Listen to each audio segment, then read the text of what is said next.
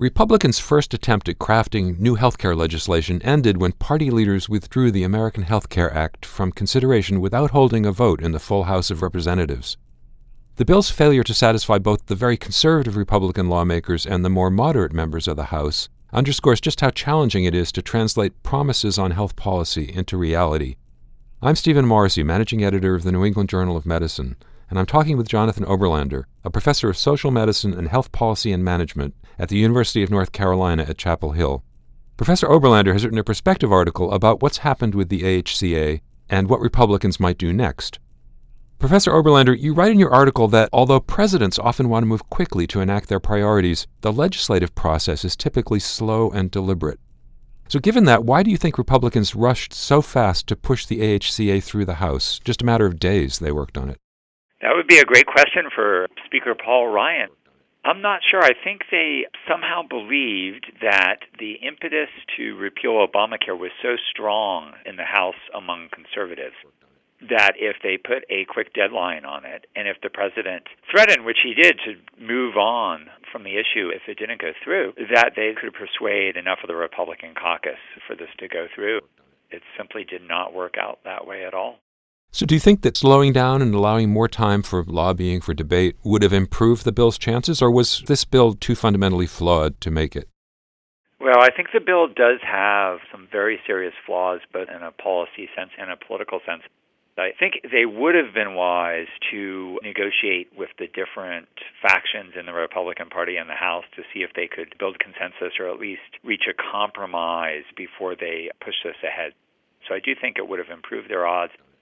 On the other hand, the struggles they're having right now to revive this demonstrate that the differences in the Republican Party in the House, let alone the Senate, are not that easy to traverse, no matter how much time you have.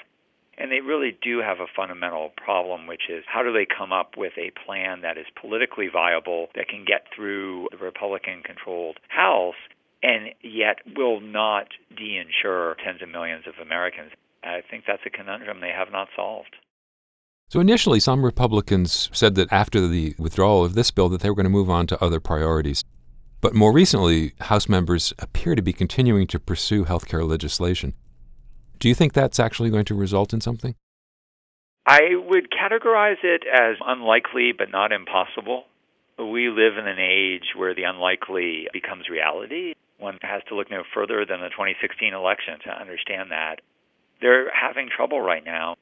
They're headed out for recess without having reached consensus, without even having a vote on this. And Vice President Pence has reportedly been heavily involved in negotiations with the House.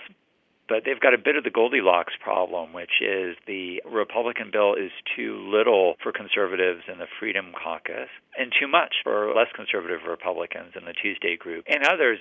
And so when they make efforts to bring in more of the Freedom Caucus, they end up alienating more people in the House in the center. They just have not been able to solve that. I don't think it's impossible that they'll get to that result, but it's going to be very difficult. We haven't seen yet what a final I use in a relative sense, but another version of the bill is going to be. But when that comes out and we see projections from the Congressional Budget Office on what it does to insurance and to premiums and so forth, they're going to be back with the same problems they faced before with public opinion, with the governors in the states, and with stakeholders. So you say in your article that an alternative to this sort of sweeping new legislation would be to have Congress focus on selectively repealing certain provisions of the Affordable Care Act. So how substantially could Congress change the Affordable Care Act by that method? Well, they could try and go after weak points in the law. For example, the Independent Payment Advisory Board, which is set up to control Medicare costs and has been controversial from the beginning. And in fact, it's a board that has no members. So it's sort of an empty vessel. But they could go after that. Potentially they could go after items that would put Democrats in politically difficult positions.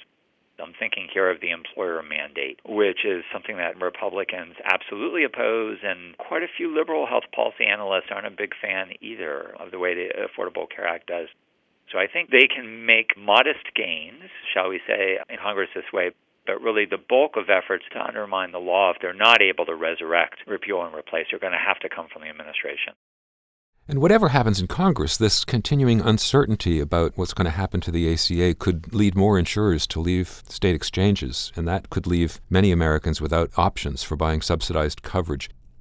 How do you see insurers responding so far to the Republican activity? I think they're nervous about it. We've had insurers in the past few weeks announce further pullouts. That's not simply about the Republican activity, but also about their longer-term experiences with the ACA's marketplaces.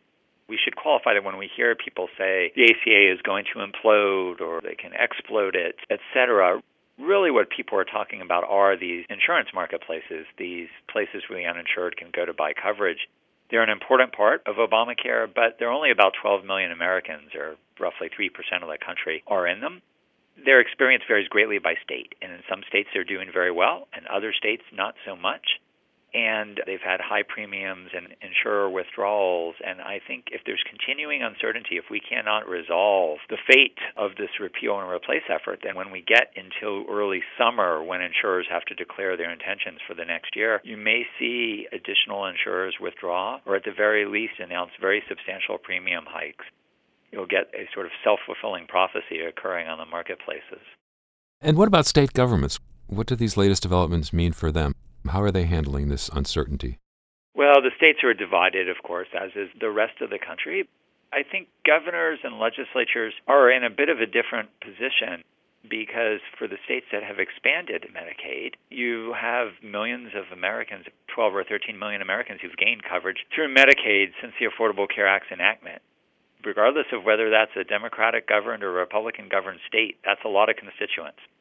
And you saw that when Republicans proposed a rather staggering cut in Medicaid spending and imposing a new form of financing that would end the open-ended nature of federal contributions to Medicaid through block grants or per-person limits.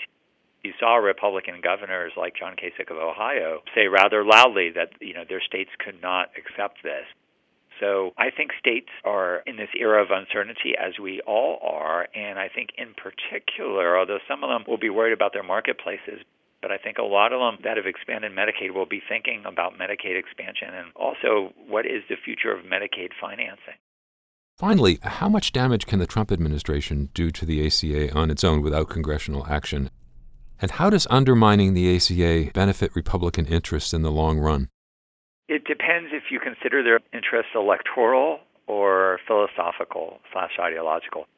Politically, I think it's quite risky for Republicans to undermine the ACA. If you look at the polling that's come out of, for example, Kaiser Family Foundation just in the past week, large numbers of Americans say they will hold Republicans responsible if something goes wrong with the Affordable Care Act. And large numbers of Americans say they want to see the Trump administration do things to make the law work rather than set up for failure. So if the Trump administration is seen as taking steps to actively undermine the law, there could be a political backlash. Now, if they believe ideologically and philosophically that they're not going to worry about public opinion, that they think this is the right thing to do, then there are things they can do to undermine the law. They could withdraw the appeal of the court case that is about cost-sharing subsidies where the government reimburses insurers that by the Affordable Care Act have to give subsidies to low-income people buying coverage on the ACA's exchanges. Were that to happen, it would create a peculiar situation where insurers would still have to give people cost-sharing subsidies, but the government wouldn't reimburse them at all for it, and insurers would exit those marketplaces or raise premiums catastrophically. So that is an action that could explode the marketplaces. You could look at weakening the individual mandate and enforcement of the individual mandate and using other regulatory authority that the Secretary of Health and Human Services has. You could turn to the states and give states waivers to opt out of Affordable Care Act provisions. Perhaps there are things you could do in terms of enrollment. For example, the next open enrollment season for the marketplaces, not advertising, not spending any money, and so forth.